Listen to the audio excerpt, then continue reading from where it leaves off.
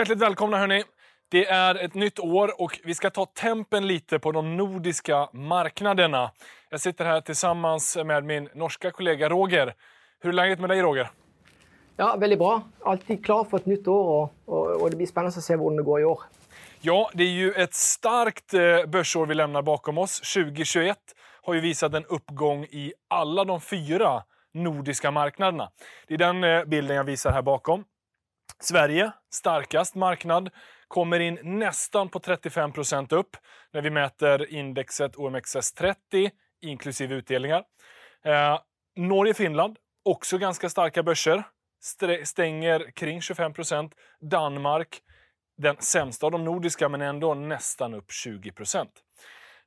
Vad skulle du säga Roger är det som gör att vi har sett den här uppgången under 2021?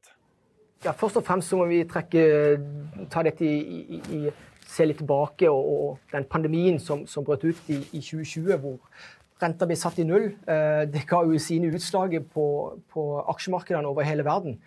Så ränteeffekten, lave ränta har ju globalt har ju bidragit till en solid börsuppgång. Det är det ena. Det andra är det att världsekonomin växer nu kraftigt på grund av alla stimulanser. Och det profiterar ju i alla fall dessa cykliska sällskapen väldigt på. Och i Sverige så är det många cykliska sällskap och då tänker jag på innanför bank och finans. De har gjort det starkt i fjol. Jag har sett det samma i Norge och inte minst så har oljeselskapen gjort det starkt eller råvaruselskapen gjort det starkt som har varit väldigt viktigt för Oslo Børs. I Danmark däremot så må man huska på det att den danska börsen den är väldigt defensiv av natur. Det betyder att den innehåller sällskap innanför healthcare. Och då är det ju bioteknologi, vi har Novo Nordisk som det största. Det är sällskapet som ska göra det bra när det går dåligt i världen. Och vi såg ju det, i 2020 så gick det extremt bra i Danmark. Det går lite mindre bra i 2021 och har begynt ännu dåligare i 2022. Men det är helt som förväntat, i alla fall för ett analytiskt ståsted. Ja, och jag tänkte precis komma in på det. Vi ser ju här på bilden på min sida så har jag ju med de här första dagarna i januari 2022 när vi spelar in det här. Och det är som du säger, danska börsen är ju kraftigt ner. Och detta då beroende på att det finns en hög komponent av tillväxt som inte då gynnas av ränteläget. Är det vi ser framför oss? Absolut. Och vi ska ju dvela lite med Novo Nordisk, det största sällskapet, inte bara i Danmark, men det största sällskapet i Norden, lite senare i sändningen. Ja, och om vi då ska liksom bara utveckla det här argumentet ännu lite mer med att räntan ska upp. Det här ser vi som ett globalt fenomen. Det kommer att bli förmodligen stigande räntor under 2022. Framförallt brukar man kolla på USA. De dikterar ganska mycket av hur världsekonomin eller världsbörserna, hur den motorn styr. Men vi kommer ju även se det ganska lokalt i många länder. Finns det någon form av möjligheten då för de här tillväxtbolagen om det nu inte blir så kraftigt höjda räntor? Eller vad säger du där? Ja, först och främst är det ju viktigt. Alltså det underliggande premissen i marknaden. Alltså det är ju inflationspresset som är blivit så högt i stora delar av världen. Och det kan ju vara effekter knyttet till pandemin, att världen faktiskt blir stoppad upp i en period och så ska den starta upp igen. Och det har gjort att det har blivit många flaskehalser i värdekedjan. Skyhøy inflasjon, det er jo noe som sentralbanker må bekjempe. Det er innenfor de sitt mandat å holde inflasjonen ikke bare stabil, men han skal også være nær 2%. Det er han ikke i dag. I dag er han på 40 års høy i USA blant annet. Så det blir rentehevninger, og det har sentralbanken sagt. Og det er i ferd med å prises inn i aksjemarkedet. Derfor har vi sett at disse herne vekstselskapene har fått unngjelde, ikke bare i starten av 2022, men også vi så det fra slutten av 2021 år. Ja. Och jag tänker vi kanske ska ta och kika på 4 stora nordiska bolag. De här är ju ganska så definitiva för vardera land. De har en ganska stor vikt i det lokala indexet. Nu är inte det enda bolaget i landet, men det kan ändå säga någonting om det landets index. Och så kanske vi kan ta och just utveckla ännu lite mer då vad vi tror om 2022. Men Roger, ska vi börja lite med svenska Atlas Copco kanske? Ja, lad det være sagt. Altså, det er jo viktig i vår verden, altså i Nordnet-verden, så er vi jo så heldige og er relativt store eller dominerende i de 4 nordiske landene. Og det positive med det at det finnes forskjellige typer kvalitetsselskaper i de ulike landene. I Sverige så er jo et av disse kvalitetsselskapene Atlas Copco, som er jo dominerende spiller innenfor sine produktgrupper globalt. Og det er en børsverdi på, dette var tall fra tidligere uken, altså børsverdi på 680 milliarder svenske kroner. Det er et industriselskap, og det er en sånn type selskap som vi snakket om litt i forrige sending vi hadde sammen, Alexander, at det er et sensitivt selskap. Det betyr at de profiterer jo på at verdensøkonomien går sin gang. Det er viktig når du ser på disse ulike selskapene å ha et forhold til det som går på kredittrating. I dette skjemaet så har jeg lagt inn kredittratinger til de ulike selskapene skal gå gjennom nå, og det er basert på det kredittratinger fra Moody's. Og Atlas Copco er jo et solid selskap som har en kredittrating på A2. Det betyr at det forteller litt om overlevelsesevnen, altså hvor robust er selskapet. Og det betyr jo at når det er høy kredittvurdering på et selskap, så tåler de en trøkk. De tåler at det går litt dårlig i verdensøkonomien, og de klarer å stå gjennom en større nedtur. Hvis du da for øvrig har et selskap som har lav kredittrating, så vet du at de vil slite hvis det går dårlig i verdensøkonomien. Men i alle fall Atlas Copco, de har de siste 3 månedene gått relativt bra, 6%, mens de siste 12 måneder så har de gått 30%, inkludert utbytte. Fra mitt ståsted som analytiker, så er jeg opptatt av flere underliggende faktorer i selskapet for å prøve å forstå om dette er et godt selskap for å være langsiktig investor eller ikke. Og da er i alle fall, hvis du ser på marginutviklingen, så er den essensiell. Og i Atlas Copcos tilfelle, så ikke bare driver de i høymargins business, men de har klart å øke marginen også de senere årene. Og det har også vært en viktig bidragsyter til at aksjekursen har utviklet seg veldig sterkt.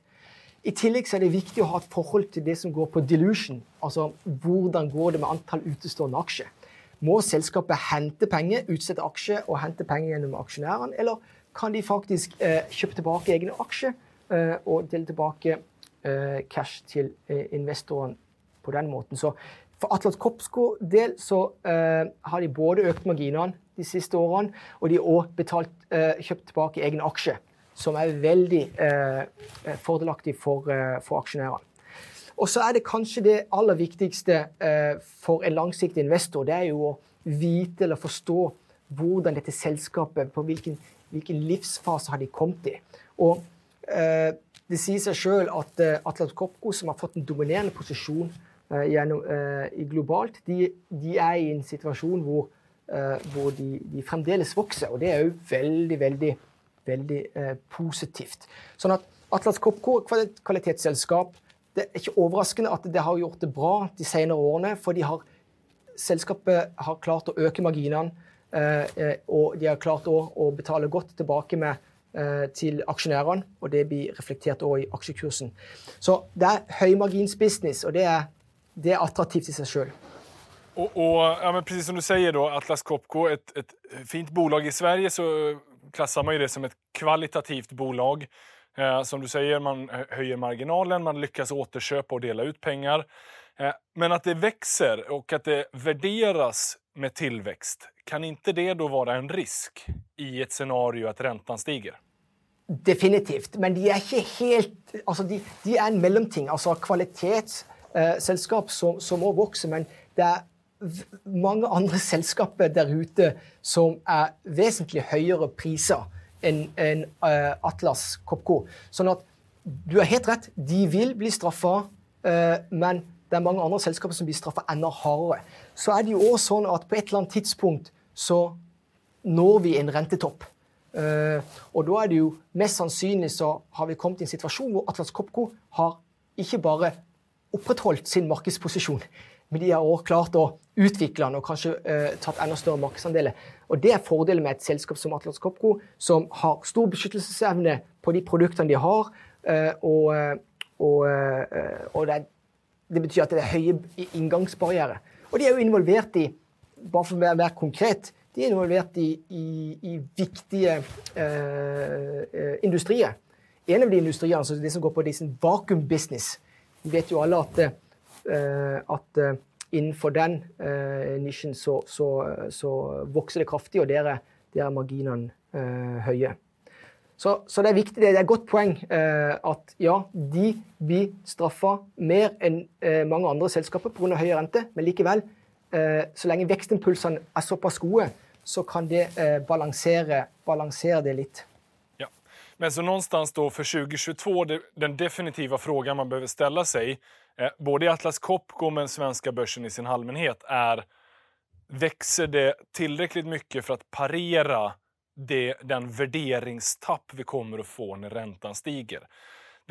2022 kanske inte blir ett år med multipel expansion, utan snarare kanske multipel kontraktion för tillväxtbolagen. Då behöver man fundera på, kan tillväxten parera den kontraktion som sker? Ja, absolutt. Men i alle fall vil jeg bare presisere at fordelen med den svenske børsen, gitt at rentene er på vei oppover, og det er jo bank og finans som kommer til å profitere aller mest på det. Just det, det är bra poäng. Svenska börsen som sagt har en stor koncentration av just bank och finans som då skulle gynnas av en högre ränta. Det är Sverige. Equinor, det är väl ett av de största, eller är det största bolaget på norska börsen? Ja, og det er by far. Equinor er et selskap som jeg selv er en investor i. Selskapet av disse 4 selskapene vi går gjennom i dag, så er det med høyest kredittkvalitet. Altså det er det selskapet som kommer til å stå imot en eventuelt nedtur verdensøkonomien best.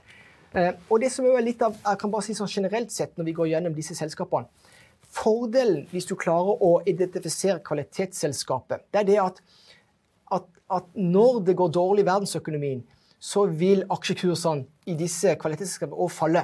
Men det er da du i utgangspunktet kan begynne å se på røverkjøp. Altså hvor du kan få kjøpt disse selskapene med rabatt, vel viten at de mest sannsynlig kommer stående ut av krisen.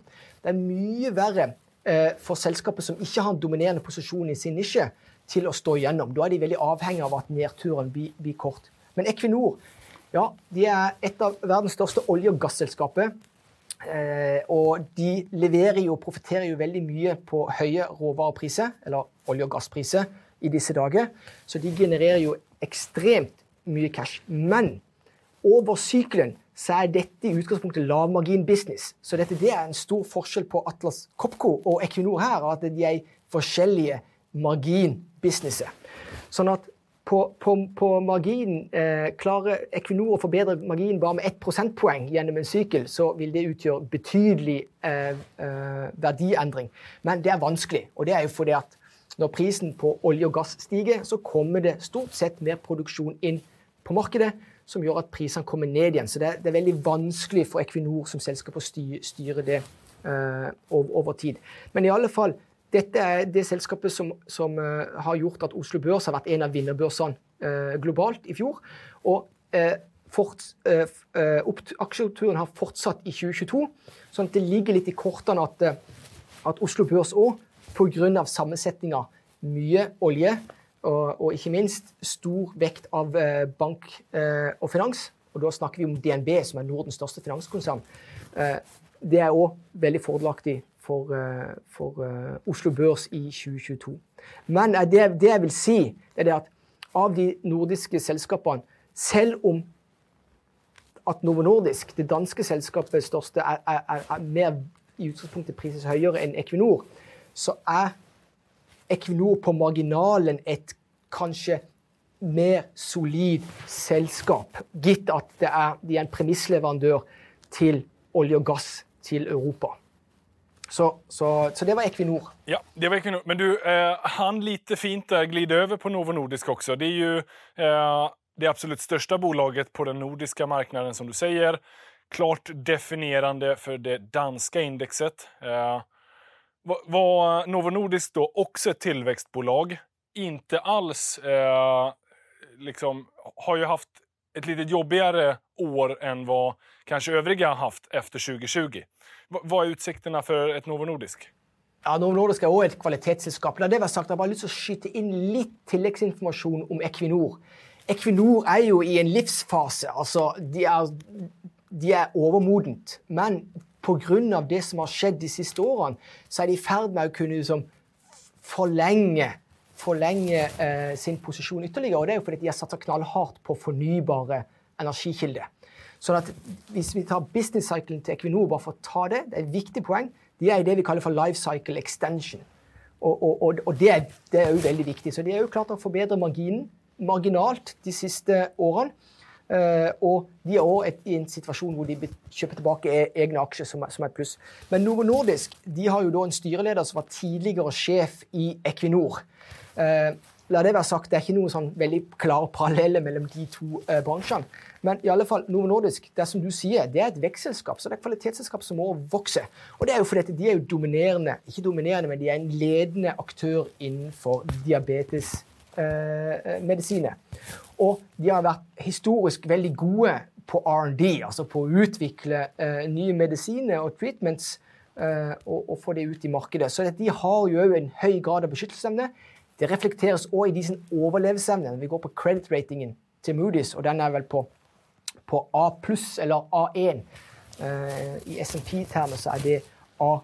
Selskapet har falt de siste 3 månedene. De har falt med 4%, men i fjor så steg de med over 40% inkludert utbytte.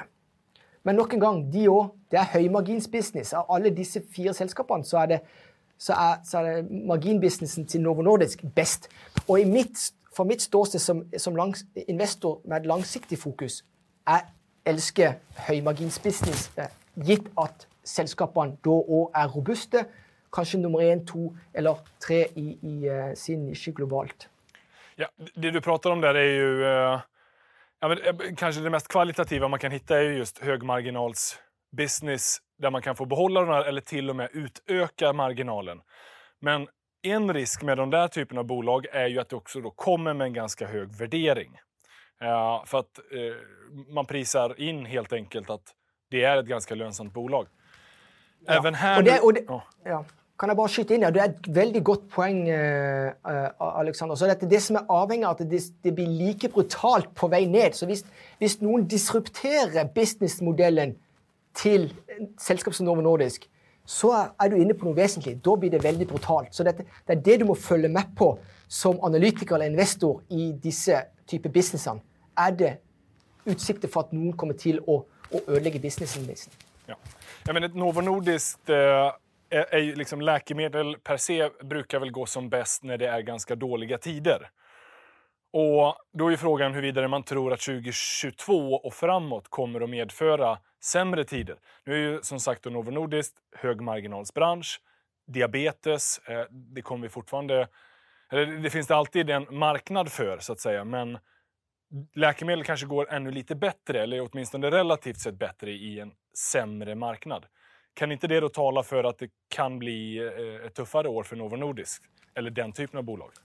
Ja, absolutt. Og nå snakker vi jo litt sånn strategisk ut fra Novo Nordisk. Og det som akilleshælen, altså dilemmaet til Novo Nordisk, det at de lite diversifisert. Diabetes såpass viktig verdidriver i selskapet. Og der vet vi at spillere sånn som Apple for eksempel, de ønsker selvfølgelig å komme inn på dette sporet, et tech-gigant som Apple. Sånn at det skjer utrolig mye. Nå jeg såpass heldig at jeg prøver å komme gjennom 4000 ulike selskap i løpet av et år, så jeg har litt kunnskap om de ulike selskapene og hvilken potensielle farer som der ute. Men i alle fall, det mange som interessert i businessen til Novo Nordisk. Og det skal han huske på. Men enn så lenge så ser det ikke ut til å være et problematisk i dag. Og så vil jeg også bare skyte inn det at av de 4 selskapene her, fra mitt ståsted, så definitivt Novo Nordisk en av de som kommer til å rammes hardest av renteoppgang.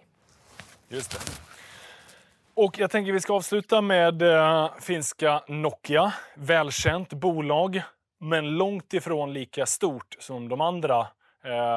Har ju haft kanske sina stora glansdagar mer än ett decennier tillbaka. Fick ganska mycket internationell uppmärksamhet under fjolåret när Nokia delvis blev en del av den här Reddit-forumet. Och det diskuteras flitigt. Men Nokia, varför har du tagit upp Nokia här som det finska bolaget? Det er jo et veldig populært selskap blant vår kunde, spesielt våre finske kunde. Og helt åpenbart så er det jo et stort selskap, men de er en ledende spiller innenfor det som går på wireless and fixed networks. Men det er en veldig konkurranseutsatt industri. Sånn at de har veldig lav kreditrating. Sånn at det skal være klar over det at av disse selskapene her, så er det jo Nokia som vil rammes hardest hvis det blir dårlige tider. Så de er mest sårbare for endringer, ikke bare i verdensøkonomien, men også i sin underliggende industri. Så legg merke til det. Kreditratinga fra Moody's, den er på BA2, så det betyr at det er jo below investment grade. Så det er viktig at for investorer, spesielt de som har mindre kunnskap om børs og finans, altså til syvende og sist så handler det om å overleve dårlige tider. Når ting går bra, når rentene settes ned, når det stimuleres all masse, så er det ikke noe problem, for da går det bra for alle. Men når det går motsatt vei, da skal du være på vakt. Da ønsker du ikke å sitte på for mange selskaper som har dårlig kreditrating eller overlevelsesevne. Men i alle fall, Nokia har gått 1% siste 3 måneder, og som nesten 60% siste 12 måneder, så det er veldig bra. Og det positive her er det at de har klart å forbedre margin noe. Dette er lavmarginsbusiness. Vi snakket om Equinor tidligere, det er lavmarginsbusiness i Equinor også, men Equinor har jo en fundamentalt sterk posisjon globalt. Og så har Nokia også klart å kjøpe tilbake litt egne aksjer den senere tid. De er også ikke i den åpenbare vekstfasen som vi gjerne skulle sett de var i, men de kan fort komme i en enda mer vekstfasemodus lenger fram i tid. Så Nokia er helt klart, sånn kvalitetsmessig så er det fra mitt ståsted på den dårlige siden av disse 4. Ja. Och det här blir en bra påminnelse på just kreditsidan. Lite det du var inne på innan att men i goda tider då är det okej att ha sämre kreditbetyg, kanske lite halvtaskigt kreditbetyg till och med. Men så fort pendeln svänger och det blir lite mer långvarigt konjunkturmässigt sämre tider, då kommer ju det där gå väldigt illa. Så en bra påminnelse om att utvärdera. Nu är inte det här definitivt för Finland per se, att de har en lägre kreditrating än övriga nordiska, men Nokia som ett exempel. Ja, på selskapsnivå så är det viktigt att ha ett rationellt förhåll till det. Men om man avslutningsvis då, om vi ska ta ett litet bredare perspektiv, vad skulle du säga nu då, givet förutsättningarna för 2022 och hur de olika nordiska marknaderna är uppbyggda? Vilka, givet vad vi vet nu om världsekonomin och det läget vi har framför oss, vilken marknad skulle du då som analytiker gissa har godast förutsättningar? Absolutt. Norsk og svenske, så Finland og så Danmark som kommer som 4. plass av de. Så i min verden er det basert på ren matematikk, rett og slett. Og sammensetninger på de ulike børsene. Det er klart at i Finland så er jo Nordea en viktig premiss going forward. Og det er jo de vil også tjene på at renten stiger. Men husk på det, Alexander, det at den situasjonen vi er i akkurat nå, den er litt vanskelig. Og det er jo fordi at renteoppgangen, den kommer som en konsekvens hovedsakelig på grunn av inflasjonspress. Renteoppgang på grunn av inflasjonspress, det er en dårlig kombo generelt på børsene. Så her er det veldig viktig at dette inflasjonspresset avtar naturlig. Og det har jo blant annet Federal Reserve, Jerome Powell, han har uttalt at han tror at dette vil avta naturlig på grunn av at effektene etter pandemien vil også normalisere seg. Sånn at det blir det store spørsmålet. Men januar måned, det skal jeg huske på, januar måned har jo begynt dårlig globalt. Selv om at Oslo Børs eller norske børsen er litt opp, og det går relativt greit i Sverige også. Men vi ser på den danske. Det har effekten allerede gjort seg gjeldende med solid nedtur på indexen. Ja, de här första veckorna. Intressanta tankar, Roger. Norge då, första plats. Mycket olja, styrt av högre råvarupriser. Sverige strax därefter. Både lite tillväxt, kanske kan vara negativt värderingsmässigt, men kan tillväxten väga upp det. Och inte minst då en stor komponent av finans som skulle då gynnas av en högre ränta. Och sen Finland och sen sist då Danmark. Med utgångspunkten då för att det blir högre ränta, tillväxt kommer att straffas lite mer. Vi får ju helt enkelt följa upp det här under året som går. Jag tänker att vi ska försöka köra en gång i kvartalet, Roger, och ge en liten nordisk utblick. De flesta av Nordnets kunder är ganska hemmakära. Svenskar gillar sin svenska marknad, norrmän gillar den norska marknaden. Men det finns ju många fina bolag och framförallt då 4 fina marknader på nordisk nivå. Så jag tänker att vi får väl följa upp lite. Och det blir ett medskick till er tittare. Finns det något eller några nordiska bolag ni vill att vi tar upp? Så skriv gärna i kommentarsfältet på YouTube. Så ser vi till att försöka ta upp detta framöver. Roger, stort tack för att du var med här och delade dina tankar och utsikter för det stundande året. Ja, tack lika mycket.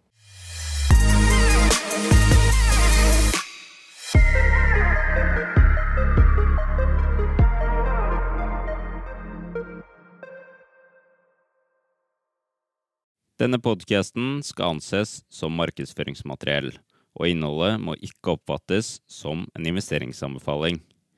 Podcasten er kun ment til inspirasjon og informasjonsformål. Nordnet tar ikke ansvar for eventuelle tap som måtte oppstå ved bruk av informasjonen i denne podcasten. Les mer på disclaimer-siden på nordnet.no.